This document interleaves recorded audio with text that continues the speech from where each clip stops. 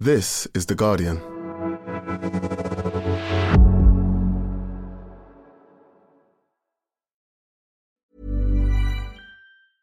Finding your perfect home was hard, but thanks to Burrow, furnishing it has never been easier. Burrow's easy-to-assemble modular sofas and sectionals are made from premium, durable materials, including stain and scratch-resistant fabrics. So they're not just comfortable and stylish, they're built to last. Plus, every single Burrow order ships free right to your door. Right now, get 15% off your first order at burrow.com/ACAST. That's 15% off at burrow.com/ACAST.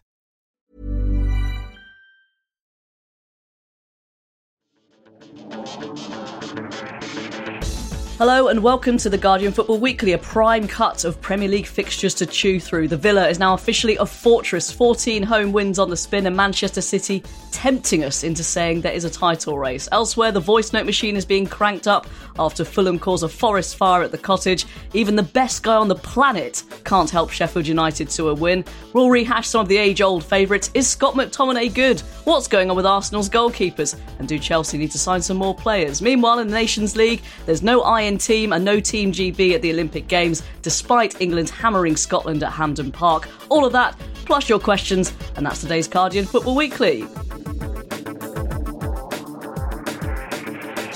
Our panel today, Will Unwin. Good morning. Good morning, Robin. And good morning to Nuruddin Chowdhury. Hello. And Johnny Liu in a hotel room with no chair. Yeah, I'm up in Manchester, and as much as I would love to have a chair, I don't. That seems like quite a big omission from a hotel room, but No, that's not the only thing that's missing. Also, the shower dripped all night and kept me up. That sounds like a classic My Cousin Vinny sort of situation. Yeah, well, Joel's just said it's just the most northern Football Weekly ever, and that's kind of, we're really starting well, aren't we? Before we begin, a huge thank you to all of our listeners who voted for the pod at the Football Supporters Association Awards. Won Best Podcast once again, and I can only assume that Max and Barry are still on the open bus tour. That's why they're unavailable for this pod. So lots to get through. Let's start at Old Trafford. So-called crisis club, Manchester United 2, Chelsea 1. And Johnny, you're up north, you're at Old Trafford. How was it? Very good game. I mean, I think United were superb. They obviously missed a penalty early on, and then they just started with this kind of in this relentless attacking mode. The crowd got into it, and they didn't really kind of let up. And the only times when when they did let up was when Chelsea just kind of inexplicably just managed to run through them and have a 4-on-2 counter attack, which they would then inevitably mess up. And I think that's the kind of the bargain, the Faustian deal that you're getting with Manchester United, and especially with Scott McTominay, who's proving so effective as that sort of extra man in the box, and popped up with a goal in each half. Could even have had a hat trick. Actually, he was joking afterwards about how he kind of blew his hat trick, and he's playing so well in that role because Ten Hag is basically got him to be that agent of chaos in the final third, be the extra man, be the overload, make those runs. And, the upshot is that it's kind of leaving them short in midfield. And that's why Chelsea kept countering them. And Nicholas Jackson had a bit of a mare. I thought Cole Palmer was actually very poor until his very good goal, his equaliser. So, yeah, it was one of those games where I thought 4-1 wouldn't have been a weird result, and also 1-1. That's just kind of where these two teams are at the moment. Just two very weird teams. But United, I think they're quietly building something. I don't know what it is, but I feel like there's something coming together. With extra dripping shower, perhaps. But yes, Shane says, at what point is Scott McTominay genuinely in the Ballon d'Or conversation? Noz, this was actually a good Manchester United performance, which must be very disconcerting for you. It is, yeah. I mean, we're not used to... I mean, I think this might be the first game of the season where it's been like a complete performance, finish to end, which was half decent. It was a really good game, but part of that is obviously because both teams are sort of to a certain extent inept. So it's kind of like you don't know if it's a good game because teams are playing well or both teams are equally sort of frail. But yeah, it was end to end. And United played well in general. McTominay is on fire. He's actually always been like a good finisher. I don't think that's the issue with him. It's more a case of whether he can do a job in midfield. But maybe Ten Hag has found a solution to how to use him and the current problems in terms of like, he seems to be the only player who, when the ball comes to him, you kind of have United have half a chance of scoring. So he did well in that respect. I thought it was Amrabat's best game for United. He's had a few good games at fullback, but when United signed him, the hope was that he'd be a bit of a bully in the middle, which he was, and he did that really well in this game. But yeah, there was still the amount of times United were wide open, and it was just Chelsea being poor that they didn't take advantage of that. But no, really enjoyed it. Like may it continue. Like if the Faustian Pact is that there's this sort of game where at least it's not turgid and either team could win, like bring it on. And Will, they are United now 3 points off the top four, 3 points off Manchester City. How has this happened? Where's the narrative? Just willing to pass on the crisis baton over Manchester. United, for so long in the Premier League, when they won 5 out of 6, they were grinding out results. I was at Luton at home and they were poor, they were slow, but they got a result. And getting results is all that matters in football. And getting results builds confidence. And at some point, I felt it was going to click. And maybe last night was it. I was at Galatasaray away. And going forward, they were really good. But the midfield was mildly farcical, which didn't help. And obviously the goalkeeper. But they've got those elements. And I think Rashford being out of the team has helped. I think he's lacked energy and efficiency and overall competence on the left. And Garnacho brought all of that yesterday. And they do have a decent squad. And if they get together and work how they're supposed to and have the natural X factor that is Scott McTominay, you're always in with a chance of beating teams because he is the agent of chaos, as Johnny says, bringing in that extra element in the box, running from deep, being a surprise. And so they do have all the tools that they need. They probably just needed that extra bit of confidence and I think a bit of faith in their own ability because they've really struggled with that, especially in Europe when you've seen them. And defensively, they're looking a little bit more competent. There was, say, Amrabat played well. It was his best game because his other games are pretty terrible, to be fair. But having a midfield would be a useful skill for United from, the start of the season when Wolves just walked through them. It's not really being addressed too well. But yeah, it's getting there with Amrabat, Mainu looking decent when he's played, but obviously you can't rely on an 18-year-old defensive midfielder to solve all your problems. And the problem with United now is that they've had a few false starts that they need to kick on and carry on this form from Wednesday night. Yeah, it's an interesting one, isn't it? Because I think perhaps the results and the sort of chaotic performances in the Champions League have sort of clouded where they are in the Premier League because they're a lot better off there. You alluded to it, Johnny. I mean, Chelsea.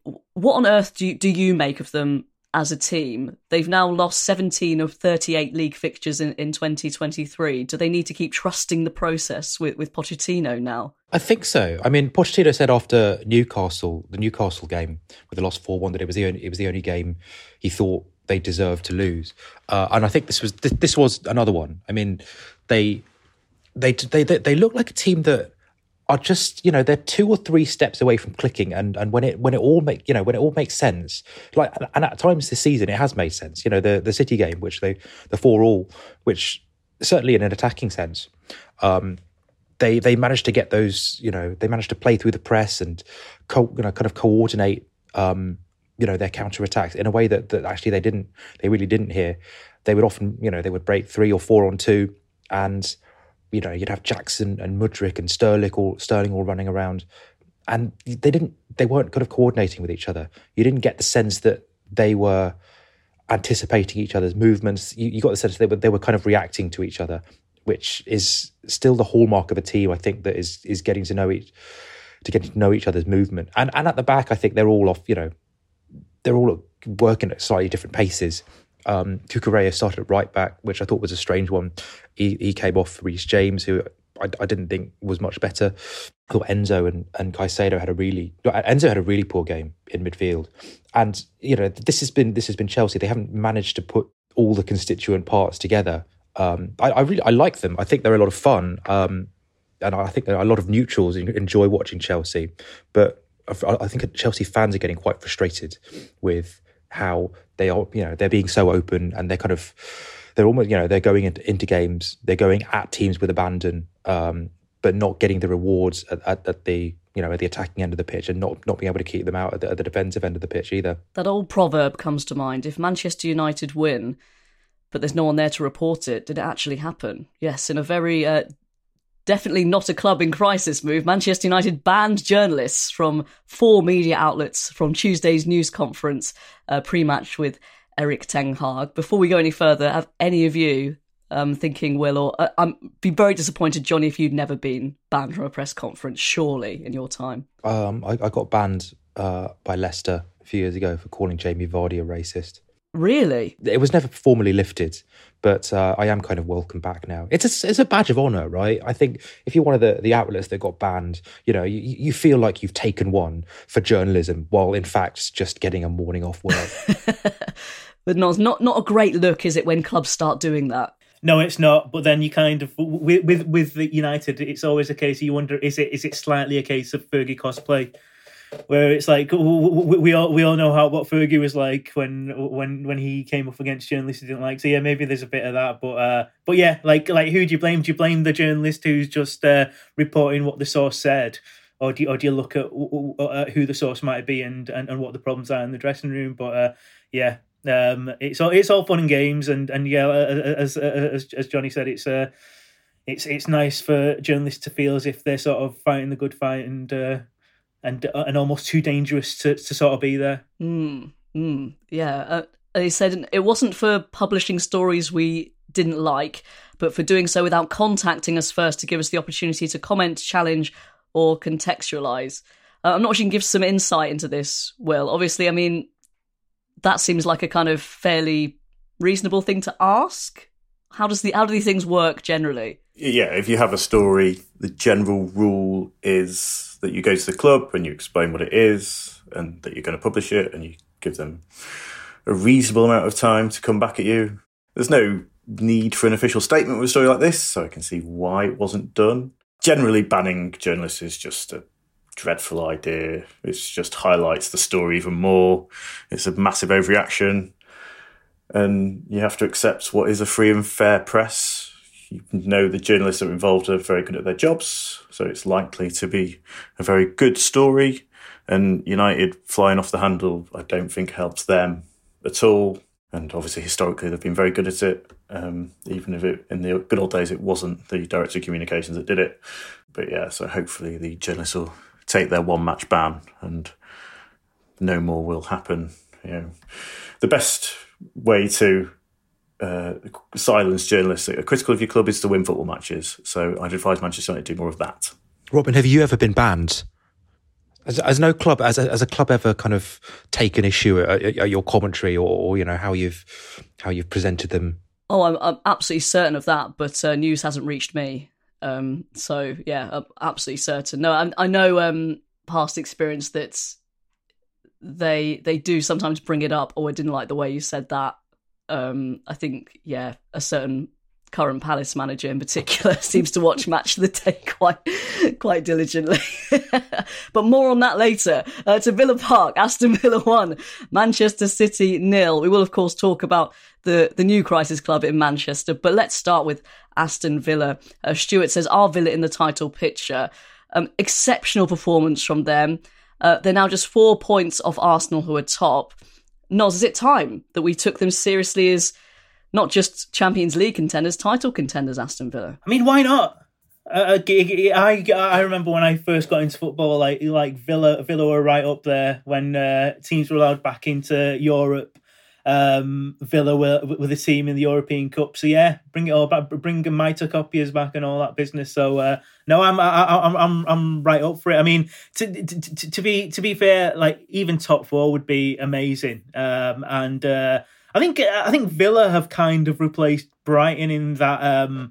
You've always got that club in the Premier League that are like the barometer of like, if you do things well and if you're organised as a club and if you do everything the right way, it's almost you almost compare bigger clubs with more money to them and kind of say, well, why can't Manchester United do it, or why can't whoever, Newcastle or Liverpool do it if Villa are doing it? I think Villa have actually replaced Brighton as a club who are doing everything right, or they seem to be at the moment, and quite apart from the results and the amazing home form, like they're just fun to watch. They're at risk of becoming that dreaded everyone's second favourite team. But yeah, it was really good, and by all accounts, they were the result flattered City. Yeah, well, perhaps the biggest thing they've done is dispensing of Steven Gerrard and getting Unai Emery. This is his first win over Pep Guardiola in quite a few attempts. Aston Villa had 22 shots to Manchester City's 2 attempts. Will, the whole game. I think we've attempted more during the first half of this pod. Yeah, and we've had more on target in terms of our views than City. Those 2 shots came in the matter of about 10 seconds as well, in the one good attack that City produced. I mean, it was mildly laughable, the difference in quality between the two teams. And I don't watch Aston Villa every week, but you listen to what Andy Townsend, who I'm sure does watch far more than I do. Leon Bailey was incredible, but that was his best game. So if you can get him to do that every week, then yeah, you've got to say they've got the level of players that can reach top 4. They've got Ollie Watkins, who's a striker that scores goals, which is a very sensible policy to have as a football club. Across the back 4, didn't really give Erling Haaland a sniff. I know he didn't get much service, but incredible performance there. Lucas Digne getting down the left was very good. John McGinn in midfield, Douglas Luiz, they're all really, having a really good season. The age-old question will be for Villa is whether they can maintain it with Thursday nights and weekend football. And so you might have to, review the matter in March to see where they all are. But it's a sensible club that have created a diligent recruitment plan, brought in players for the right roles, done their research to make sure they fit in. And, they all knit into a system that Unai Emery wants to play. Maybe if Steven Gerrard was there, they'd be top of the league by now, but who knows? But yeah, it's an incredible job that he's done. And if you watched that game last night, we're told that team won the treble. One team won the treble last season, and one team, was looking at relegation in about October. You'd be surprised to find out the answer of which was which. But yeah, it's incredible from Villa, and City are really, really struggling at the moment, as Guardiola said. I think it's his exact words, are struggling, and it's a few chickens coming home to roost that Guardiola likes to have a small squad. So when you have a few injuries and a couple of suspensions, it really does show up, especially when one of those suspended is Rodri. Last season, he got 5 bookings. His 5th booking came in late April. He's already got 5 this season and sending off.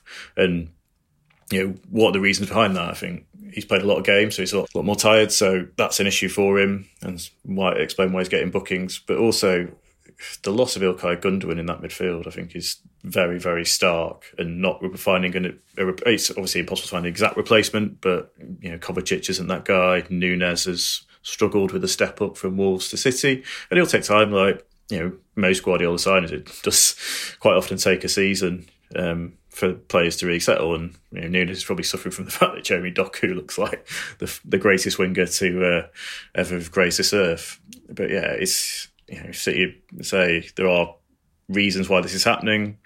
You can see that, and it is a case of getting players back and getting that form back, because City were excellent in the sort of run up to those 3 draws and now the loss. Beating United easily, beating Bournemouth 6-1. So yeah, it's up to Guardiola to get them refreshed and ready to go for Luton away before the Club World Cup comes around, which is an interesting one to sort of break up the season. So yeah, fun few weeks ahead for City. Yeah, 4 games without a win. I mean, by their standards, that is a pretty incredible slump. And I'm sure you're in lots of City WhatsApp groups, Will, because you're a fan, of course. And I mean, is there anyone tempted to ring up 5 Live and call Pep a fraud and say that he needs to go? You think I'm more popular than I am. No, I think if anyone phoned up and asked for Pep to go, it'd be impressive. Yeah, look, the performances are bad tonight. It happens. Last night was a really bad performance, and as I say, there are reasons behind it. It's not like the players they're all available and they're all playing poorly. Yeah, everyone played poorly last night. I don't think anyone comes out with any much credit. Ederson made a couple of saves. I mean, Foden was awful. Bernardo's, there's no point running through it, but they're all terrible. No, I did see someone tweet that it was worse than any performance they saw under Pellegrini, which I thought was quite funny. Yeah, City will come back. They'll win more games. They'll finish first or second. That's football for you. Let's all relax. Let's have a nice time. Christmas is coming up. Don't stress yourself over losing against a really good Aston Villa team. Obviously, if you lose away to Villa, that ruins your Christmas and you might as well give up. But yeah, I mean, it's fine. It's football. Football is the king of short-termism. I'd probably not worry too much. Well, speaking of not stressing yourself out, in other news, Manchester City have been charged by the Football Association following the furious confrontation with the referee Simon Hooper. They were charged on Monday by the FA, but Haaland has escaped censure under the FA's regulations around media use, which allow players to use social media after a game to criticise match officials' performance or competence. Only when a criticism implies bias or attacks the official's integrity can charges be considered. So WTF was adjudged to fall outside those criteria. So we see a flurry of those coming, I think. That'll do for part one. In part two, we'll continue to wade through the other Premier League midweek fixtures. Finding your perfect home was hard, but thanks to Burrow, furnishing it has never been easier. Burrow's easy-to-assemble modular sofas and sectionals are made from premium, durable materials, including stain and scratch-resistant fabrics. So they're not just comfortable and stylish, they're built to last. Plus, every single Burrow order ships free right to your door. Right now, get 15% off your first order at burrow.com/ACAST. That's 15% off at burrow.com/ACAST.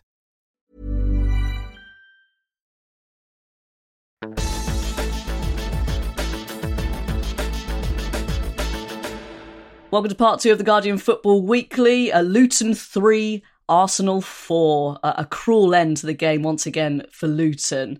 A last-minute winner from Declan Rice in the 97th minute. This was lots of fun, though, wasn't it, Nos? Oh, it was amazing, and it's one of those games where it's great to have Twitter open at the same time, because you kind of just when people everyone all the rival fans of Arsenal are really enjoying a goal, suddenly they score and they all shut up. But it was an amazing game. One thing that was a slight surprise to me, and maybe it shouldn't have been, is there was a lot of thirst for Rob Edwards on social media. I didn't realise how much of a heartthrob he is.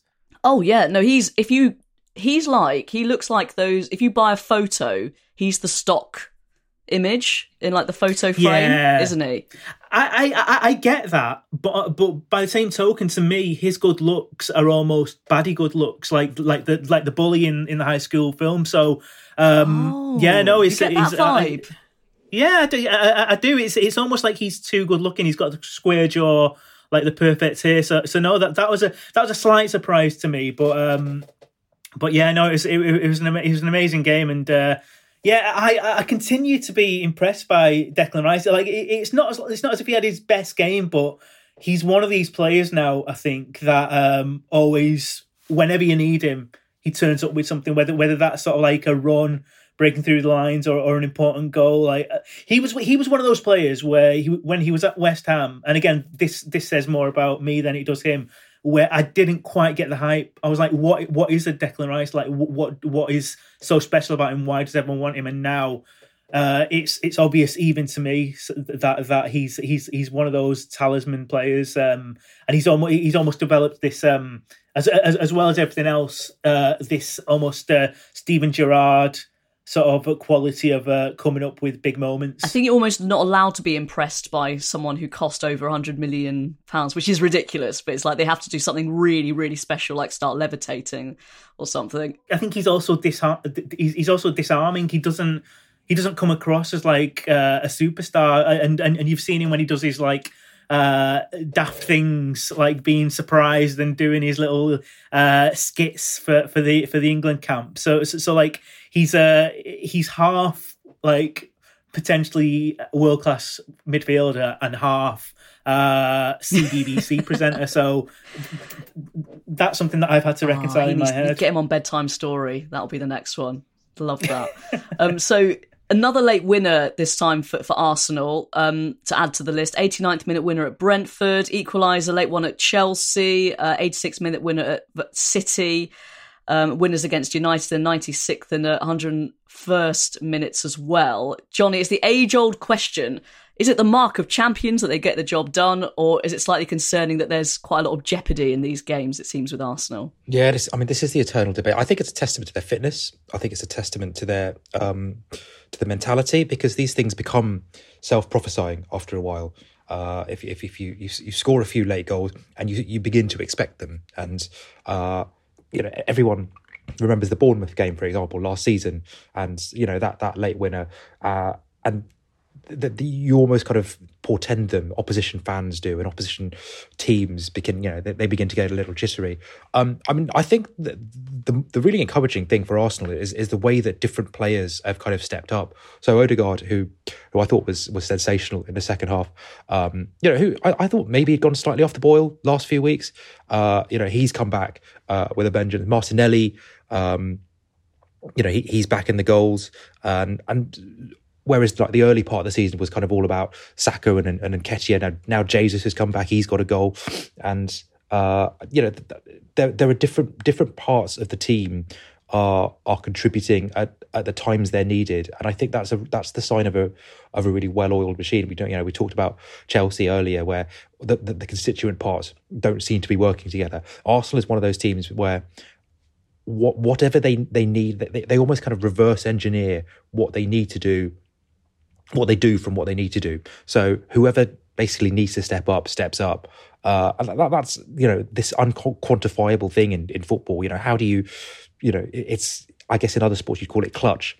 And Arsenal are doing that. I think there is still a concern that their top level is not going to be enough to get to 95 points if it's one of those really high quality title races, but I think they've definitely got more than enough to get to 90. That may just be enough for them this season, and I think the level of their lowest performances has really risen this season. You're not getting many stinkers out of them. That consistency, I think is a good thing, especially at this stage of the season. Jim says, did anyone else enjoy Amazon showing the mistakes that Raya made for Luton's second and third goals, then cutting back to a smiling Ramsdale on the bench? Top contribution to the narrative that, I think we need a Ramsdale cam now, don't we? I mean, this is becoming quite, it's a story that keeps rumbling on. And, Will, I'm not sure, should Arteta get some criticism for the way this has been handled? Because it seems now they both look shaky when they play. I don't think he should get criticism. He's made a decision, and a strong decision, that he wanted another goalkeeper that was slightly different to Ramsdale and who he thinks is an upgrade. The only thing he needs to decide, really, is say, look, that's my number one. I'm going to go, if you want to go... Well, he's not done that, has he? That's the thing is a bit woolly. It is a bit woolly, but he's not said it in public, but Raya's clearly the number one. I mean, Ramsdale's played when Raya wasn't available against Brentford, and not much else. It's, it is what it is, but you've got to accept that Raya is the number one, and if he's probably just more nervous about the fact that he has got someone that's a number two behind him, and once you start making mistakes, as Andrea Onana will tell you, you're going to keep making them, and that's just the nature. And if he's not chopping and changing them unless completely necessary. So I think we just have to accept Raya's number one and move on and try and sell Ramsdale in January to Newcastle or something like that, because no point having your second choice goalkeeper giggling on the bench. I'd like to continue to see his reactions, though. Maybe it's just like having a full picnic smorgasbord on the bench next time. Couple of cans, yeah. That would be great. I reckon we should have had a Max cam today, just with you sort of like doing so well in his absence. He's putting his hands above his head and clapping me. Make a good point. Yeah. But inside he's dying. Max will be back on Monday. This is not a coup. Arteta was booked for leaving his technical area after the last-minute winner. So that's his third booking, so he'll be missing from the touchline for their game at Villa. The sound of the celebration police again, Noz. They can't keep them down, can we? It's so funny. I just don't understand it. We Celebration Police was obviously all about rival fans saying, "Why are you celebrating? It's only whoever." And now referees have got involved, and I genuinely I'm not joking. I don't understand the celebration thing with Arteta. What was the problem? Was it the fact that it can't be affecting the game because the game can go on? Arteta could have been doing a whole sort of routine, and the game could still have been going on while he was doing that. So it's not to sort of delay the game. There's something in the rule about something being choreographed, and it wasn't choreographed. It was just being happy. So it's such a strange one. But what it has done is it's given us Arsenal fans being disgruntled and looking through the archives and finding celebrations by managers, and sort of there's a De Zerbi one going around of well, is this allowed, and what is the sort of barometer? But yeah, I don't understand what got the officials unhappy about it. Is it the length of the celebration? Is it the amount of joy? Are they sort of trying to curtail the amount of joy? Because yeah, I think, and also the thing with Arteta is when he celebrates, he doesn't do that happy celebration. He does that kind of angry celebration of proving people wrong and being very masculine about it. So it's I don't quite understand why he got done for it, but it's as a neutral, it's slightly funny. It is actually, because you're right. Is there a set criteria? I think it was technically because he left his technical area, which is something obviously that everyone's very, very, very upset about whenever he does it. It should be adjusted to the size of the technical area. Kenilworth Road is, it's a tiny pitch. It's a very cramped ground. It's a very small technical area. Whereas at West Ham, for example, at the London Stadium, if you leave your technical anywhere, any reason, if you leave your technical area at West Ham, that should be an instant 2-match touchline ban. There's no need to leave that area. Whereas I think Kenilworth Road it's slightly more understandable. Have the Premier League, have they adjusted for what's the XL, XTAL, X expected technical area leaving metric, for each technical area. These are the things we need to know, because this is how humanity grows and prospers. Maybe there could be a technical area, but then outside of that, there could be a celebration area. Yes. Like a mosh pit. Yeah. Exactly. Yeah. Love that idea. Let's move on to Craven Cottage. Fulham 5, Nottingham Forest 0. We'll start with the big winners here, Fulham. They were brilliant. Biggest Premier League win since August 2012. Raul Jimenez scoring twice. He struggled so far this season. For his second, he rounds the keeper and scores a delicious back heel. And, Will, we haven't seen that sort of confidence from him consistently, actually, since before that awful head injury. So that's, from the neutral perspective, that was really lovely to see, actually. Yeah, he was in incredible form prior to the head injury, and since then he's really struggled to get back, and obviously never going to know exactly whether it's confidence and fear of going into these games. But once we've discussed confidence a lot, it really does help you. If you are willing to go around the goalkeeper and backheel it in, then you're probably in a good place in your life and football. It's nice to see, because he does. It was a long road back. Anyone that has that sort of lengthy time out is bad, and you've seen players that have suffered similar injuries like Ryan Mason that couldn't come back, which makes it even more understandable that Raul Jimenez has taken time to adapt and recover and get back to playing the way he can do. And he's had to move clubs now, and obviously different environment there, and it's not like it sort of was great from the start at Fulham. It's taken time, but he's getting games, and it's a big job as well at Fulham to replace Mitrovic, and it was a very sort of short notice that he was off.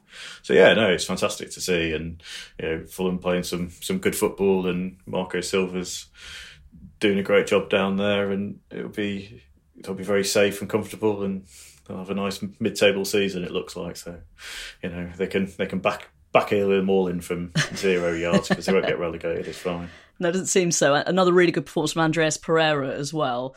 Forest, on the other hand, They've lost their last 4, conceding 12 goals in the process. Image of the night goes to Don Manning on X, who posted a picture of owner Evangelos Marinakis, his press pass that was jammed in a hedge outside Craven Cottage. Now, I might be reading it too much into this, Johnny, but I'm not sure that's a good sign for Steve Cooper's future. Yeah, all of the kind of stories in the papers that he's going to be sacked, maybe even as soon as this week. Lopetegui's been mentioned. Marco Silva actually is a coach that they like. Not that I think Fulham would want to let him go. I don't think it is a good sign. And obviously, it's a strange thing this season because Forest fans, they have been really clear about where their loyalties lie. They've been singing Cooper's name. They even sang his name after a 5-0 road defeat in midweek. And I think that shows he's clearly a good coach and he's clearly a decent guy. I don't think he's necessarily blameless for this. Everyone talks about the chaos and the 40 players coming in or whatever. Ultimately, it's Cooper's job to get a team to get a team out on the pitch that basically looks like they know what they're doing. And at times Forest have, and at times they haven't. And I think it's been the goals they're shipping in recent games. What Forest have kind of never really done for me is they've never kind of tried to really convince me of how they actually want to play. They've switched between formations, they switched between goalkeepers. Obviously, that massive personnel coming in and out, but I've never really got a defined kind of identity or playing style. What do they want to be a sort of a pragmatic, close down the space kind of team? Do they want to be an expansive kind of team? I don't think Cooper's ever kind of managed to reconcile those two poles and come up with a kind of a coherent identity. And obviously, circumstances make that a lot harder. But as much as I think he's a decent guy, and not knowing him, obviously I don't know him. I can't make a judgment on his character, but he seems like a decent bloke and a decent coach. This is kind of the way of things. You are a slave to results, and Forest just haven't been good enough recently. To Crystal Palace, they lost 2-0 to Bournemouth. I was there, and it was grim. They were really, really bad. Crystal Palace, nothing in attack. Bournemouth were good enough. Didn't really have to be that good, though, to beat Palace. So Bournemouth building, actually, they kept their nerve with Iraola. Possibly could have pulled the trigger on him, but they're now unbeaten in 4, 3 wins, and 9 points clear of the relegation zone. There were lots of booing at half-time and full-time. 1 point from games against Everton, Luton, West Ham and Bournemouth, and it's Liverpool and Manchester City in their next 2 games. And Noz, I'm not sure what you made of this. I don't know if you saw, but Roy Hodgson, after the game, saying that fans have been spoilt in recent years. Yeah, I'm always fascinated by Roy Hodgson, because on the one hand, he seems like such a genial, lovely chap, but I think there's a slight element of bricktop about him. He's got this old school gangster type, sort of speaking very sort of softly spoken, but sort of with a menace. It's the way he said the fans have been spoiled in recent times. It's the way he sort of I think more than one occasion he called Bournemouth a little club or something that was a bit strange. Yeah, that's right. And then somebody mentioned that a bottle had been thrown in his direction, and he said something like, "What, you mean to tell me a fella's unhappy with me? Well, I'll definitely won't sleep well tonight." And I'm like, what is all this sass? It's kind of like this. He's kind of gone to war with the Palace fans, and it's. I'm not sure it's the best tactic, but I mean, who knows? Maybe he'll turn it around, and the fans will be fine. But there's not a great atmosphere around Palace at the moment, and it's I think it's one of those fan bases that if you get them behind you, they're amazing, but you do not want to get on the wrong side of them, and you certainly don't want to kind of go to war with them publicly, which Bricktop Hodgson seems to have done at the moment. He does look like he might be packing, doesn't he? You just wouldn't be that surprised if he kind of unleashed something from his coat. Yeah, this was a man who squared up to a player earlier on this season. It's been quite the time for Roy Hodgson. And actually, the talk of the gantry, because I'm not in the know at all, but just a couple of the guys up there were saying that Dougie Freedman really covered Steve Cooper, and I think they were trying to get him after Patrick Vieira because they thought he was going to be sacked by Nottingham Forest. So could we see that happening, perhaps? Yeah, I mean, I think it would be a a really great move. Obviously, Hodgson always has never felt like more than a stopgap, and he's done a decent job, I think. But there is so much more. I think there is so much more that Palace can be as a kind of a story. This is a really kind of authentic South London club that draws a lot of its a lot of its players and a lot of its pride, and a lot of identity from the local community. You've got this, this guy from Croydon managing almost his hometown club. There should be kind of an excitement about this.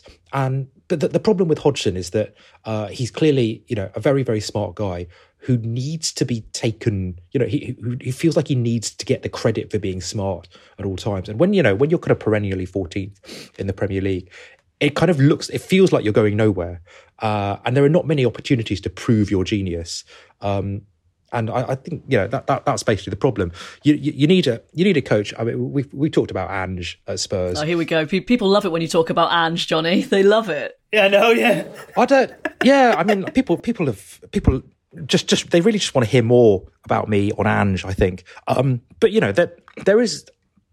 One of the reasons he's so popular is that he kind of sells a dream. He sells a vision. You're not actually going anywhere in if you're a mid-table club like Palace or Wolves, they'll be fine, right? But you need to sell a journey. You need to sell some kind of hope. And Hodgson he's never bought into that. He's like, well, when I was, if you take a 30-year span of Palace history, actually, they've been in the top division, actually not for a huge amount of time. So and that is just not how fandom works. I don't know how long it's been since Hodgson has actually been a fan. But if he doesn't get that a coach of a Premier League club with such a strong tie to its local community needs to offer something more than just, well, we've delivered 7 straight quarters of economic growth. It's basically that in managerial form. You'll never sing that. Then he doesn't get what this job is about. Weirdly enough, Palace probably need to find someone who does get it. Sheffield United 0, Liverpool 2. Chris Wilder's return ends in defeat. Will, I mean, he's come in for Paul Heckingbottom. Perhaps they're hoping for a bit of a managerial bounce, and the fact he's been there before. I mean, it sort of makes sense, but do you give them any chance of improving on their position? Yeah, he lives nearby, so that helps. He was in the area. That was convenient. Sheffield United are going down. Let's all accept this. There's no chance of staying up. They tried really hard last night, and it wasn't good enough against Liverpool, who weren't playing particularly well. They don't have the quality in the team. They don't have anyone that's going to score the goals to get them out of it. They don't have the quality from goalkeeper right through the team. They sold the best 2 players on the eve of the season. They've tried to replace them with players that are, I would argue, slightly inferior. They're going to try really hard for the rest of the season. They're going to come up a bit short because they're not a Premier League team, unfortunately. And that's the nature of what's happening at Bramall Lane. And I'm sure Chris Wilder will get the best out of them because that's the sort of coach he is, and he did very well there last time, but they just don't have the quality, and I don't think they're going to be having a big January to try and turn it around in terms of investment. We could be 2008 Derby areas here, right? They got 5 points after 15 games. They're getting worse. Like, what is that? That translates to about 12 points over a 38 games. They were a little bit better last night. They really were. I only saw the highlights, but the number of times that they let a Liverpool cross just bounce, or a free header 12 yards out. And this is like I don't want to sound like some ex-pro on TalkSport, but these are the basics of football. You've got to defend your lot. You've got to defend. If you're a promoted team and you are not defending the area around your penalty spot when a cross comes in, then literally what is the point of you? In other news, Johnny Lou, I need to ask you, is there anything funny about 12:30 kickoff? Well, so so this is in reference to Klopp, who got it was Amazon, right? It was Amazon last night.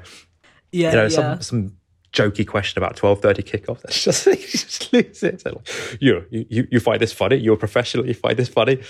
There are certain things. We got taught in our household. There were certain things you don't joke about. Religion, politics. Like tragedy. War, famine, death. Yeah. And now we can add. I think we can add 12:30 kickoffs to that. Maybe there was a time in the past where, joking about, in a slightly less enlightened age, where you could joke about 12:30 kickoffs. You'd see comedians from the past making gags about, eating pasta for breakfast. But we live in a different age now. It's not acceptable to the people will rail about political correctness and things going woke. But I think it's right that we have these red lines as a society, that we have things that say, no, this is beyond the pale. This is beyond the boundaries of good taste. And I'm just glad that Klopp has reinforced that line last night. Can't say anything these days, can you? Just can't. That's it for part 2. In part 3, more Premier League, and we'll also discuss the Women's Nations League.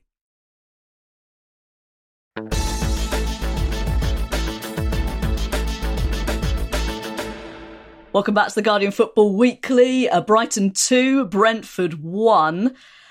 Jack Hinchelwood of the Hinchelwood footballing dynasty. Good to have another one. Winning goal, 18 years old. Another cliche coming. Brighton with the great recruitment and the academy as well. So Brighton, a deserved win, but strange stats that they're the first team to score and concede in each of their opening 15 games of a top-flight campaign since Wolves did this in each of their first 16 matches back in 1934-35. And I'm sure if Wilson was here, he'd tell us about the manager Frank Buckley's gung-ho style. That's good research from producer Joel there. Noz, they seem to be finding their inner Brighton again after a bit of time in the wilderness, Brighton. Yeah, no, definitely, and it's interesting what you said before about Steve Cooper sort of possibly being up for a job, but then not getting sacked. I think with De Zerbi, like he was linked to too many troublesome clubs like Manchester United and Chelsea, and he thought, like, let's have a bit of poor form here just to sort of knock myself out of the running for those two messes. So no, he's successfully done that, and now Brighton can go back to being good again. I think they did really well. I mean, there was like I know all teams seem to have like injury crises at the moment, but I think this game, like it was like nearly 20 absentees in this game. So I think Brighton did well. Well, both teams did well considering all the players that were missing. But no, like and that stat about goals conceded and scored, again, that just points to the fact that whenever Brighton play, you kind of look forward to the game. Whenever they're on telly or whatever, you kind of like, well, at least this will be a good game. And when they win, that's a bonus. So yeah, very, very, very good. But also like I was desperate for De Zerbi to sort of do a outlandish celebration again, just to sort of like double down and annoy Arsenal fans. But he didn't. He kind of held back. But yeah, they still hold. I'm sure that's in the post, isn't it? Yeah, Brentford are surely up there with the how many injuries we've got competition. Balcom, Hickey, Ayer, Collins, Henry, De Silva, Norgard, Jensen, Schade, Tony unavailable, although will be available soon, Damsgaard, and then Bumo came off injured in this game, did score a penalty. But they've got Ethan Pinnock, so they're going to be absolutely fine, as we know. We're stands here on the Guardian Football Weekly for Ethan Pinnock. Wolves 1, Burnley 0, Hwang with the only goal. Burnley started quite well, looked like they were going to build on their good 5-0 win over Sheffield United at the weekend until Wolves scored just before half-time. Well, it looks like it is going to be a season of struggle for Burnley, isn't it? Despite that really good win at the weekend. Yeah, I mean, the goal they conceded with their architects of their own downfall. That's how they're going to play. They're going to pass out from the back, and it's not always going to work because they're not a Manchester City level side, and it was a mistake, and that is unfortunate. But company's not going to change. We've all accepted that. I was at the West Ham game where they were 1-0 up going into the 86th minute, and then West Ham equalised, and I was like, I'm not going to rewrite my intro here. I think this is going to end up 2-1, and it did. So that was convenient. They're lacking Premier League quality. Jay Rodriguez is up front. Again, they beat Sheffield United 5-0, and fair play to them and whoever else does that this season. But yeah, it's going to be a struggle because they've got a lot of young players, limited Premier League experience. Most of the players that have got Premier League experience, the last time they were in the Premier League, they got relegated. Sanderberg, Charlie Taylor, Brownhill, Goodmanson. They've got a young goalkeeper. It's going to be very difficult for them, and pragmatism won't allow Company to change to a slightly more robust style, I guess. But they'll be entertained to watch. They'll win a few games, but it's going to be an interesting struggle between that bottom four. But I'm looking forward to it. I hope they stay up and maybe they can build on it. But yeah, I think the problems with Burnley go back to some sort of very average recruitment in the summer, I'd say, and very much sticking to the model they want to. And sometimes it's not always black and white when it comes to signing players with a few grey areas, and maybe those grey areas are getting a bit more Premier League experience in. But we'll see how they go. It was another really good finish from Hwang, his 8th of the season for Wolves.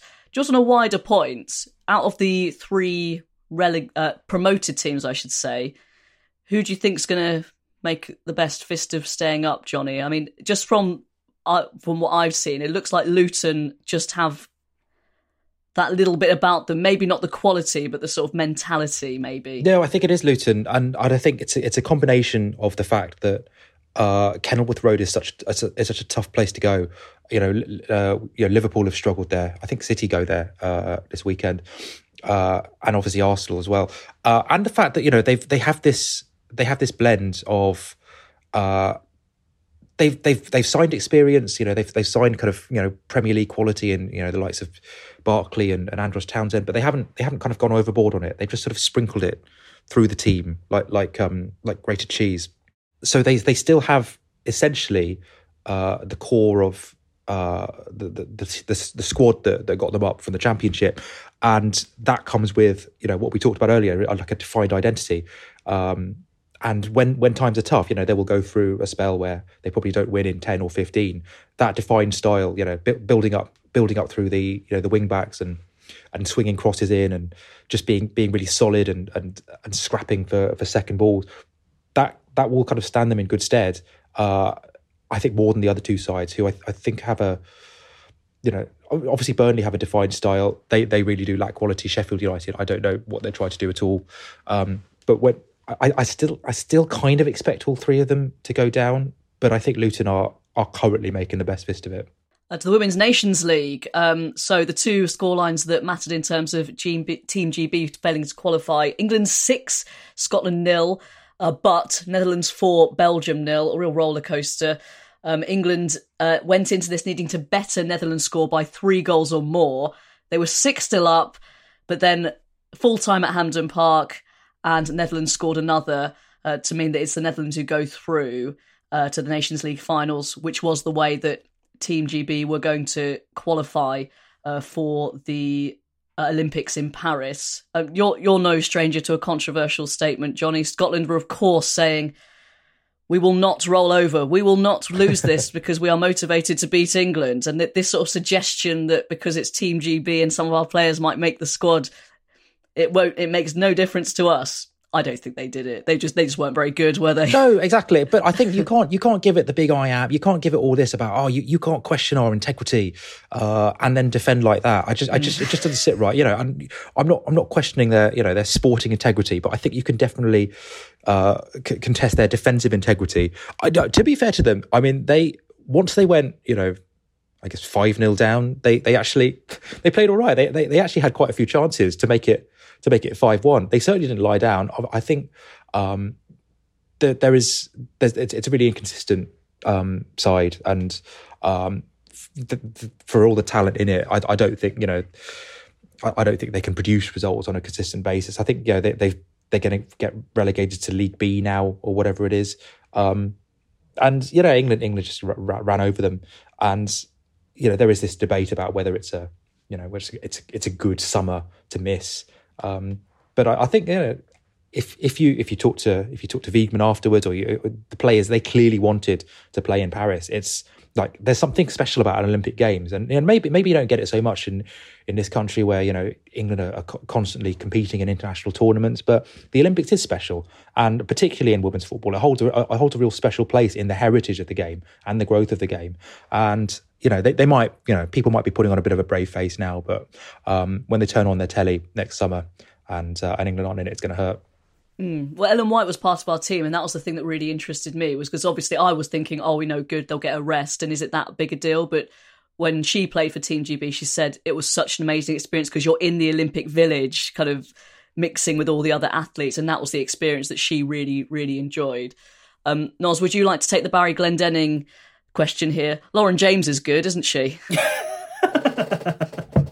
She is. She's at least there was no sort of photo on social media by her brother where like she's cropped out and he's like center frame. So that was good. No, I mean, does that happen? Yeah, there was. He tweeted something like, "I'm so proud of my sister" or something, and she was like half cropped out of the picture, and he was sort of like the center of it. But yeah, no. I mean, the thing I loved about that 6-0 game was, as much as obviously Scotland got thrashed, like every save, every tackle was worth it because ultimately, like, one more goal would have made all the difference. So it just goes to show that you can get absolutely mauled, but it doesn't matter. Every save, every sort of last ditch tackle, every block. It was worth it just to piss on England's parade. So I love that, and also, and again, like I absolutely don't mean this in a patronizing way, but I love the fact that again on social media it was such a big thing. Like everyone was invested. There was other games happening at the same time, but certainly on my timeline, everyone was talking about this game and the drama again. I mean, it's bittersweet because on the one hand, like it was amazing that everyone was invested and drama like this just amplifies women's football even more. But then you do think, especially in this country, selfishly, the Olympics would have been great just to have that sort of involvement. But yeah, no, it was. I mean, any sort of like the more shithousery in women's football, the better.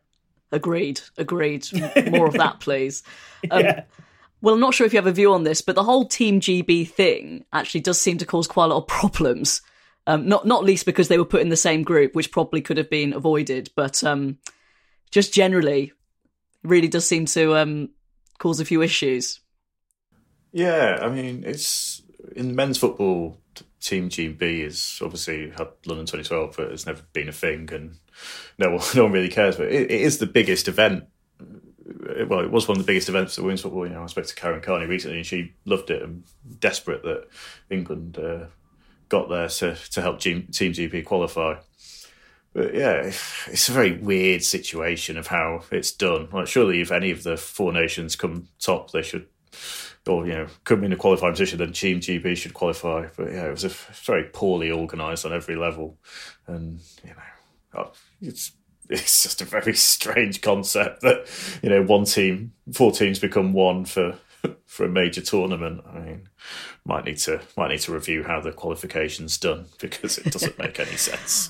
Well, that'll do for today, I think. Just a word on Christine Sinclair's retirement from international football. Finished an astonishing career in front of 48,000 fans at BC Place Stadium, temporarily renamed Christine Sinclair Place. Canadian international, 331 caps, 190 international goals, a record. Johnny Liu is on the move, leaving his hotel. Can we follow you for the rest of the day, Johnny? Do you think this is quite exciting? I'd love to, but I'm about to get into the lift, and I'm not sure the Wi-Fi is going to hold out. But yeah, lovely. Oh shit! Almost missed the lift. We'll keep this going. But Johnny, thank you so much for your time, and hope you catch your train. Cheers. Thank you, Will. Thank you very much. And Joey Barton thinks you did very well today, Robin. Well done. Oh, thank you, sir. That means a lot. Yeah. Have my dad will write in as well, like Ramsdale's dad. That's the thing now, isn't it? Noz, thank you very much indeed. Yeah, thanks a lot. And can I just say to Australia and North London that I'm a massive fan of Big Ange. just for a bit of balance. Because like when we ask questions on social media, like I was kind of shocked by the torrent of like, oh, is there going to be more propaganda? So yeah, I'm just sort of on the other. I'm with you guys. All I've been imagining since that tweet is Johnny being in the British Embassy in Australia, sort of a la Bart Simpson getting booted through a gate. With a humongous boot. Yeah, Johnny seems to have gone now. The Wi-Fi's gone lift. We can say what we want about it. Yeah. Yeah, no, a lot of people have been saying the anti-USA agenda is nothing now compared to the anti-Aussie one. Max will be back, and that will certainly improve on that scale on Monday. But we'll be back tomorrow. Thank you so much for listening. Football Weekly is produced by Joel Grove, and our executive producer is Max Sanderson.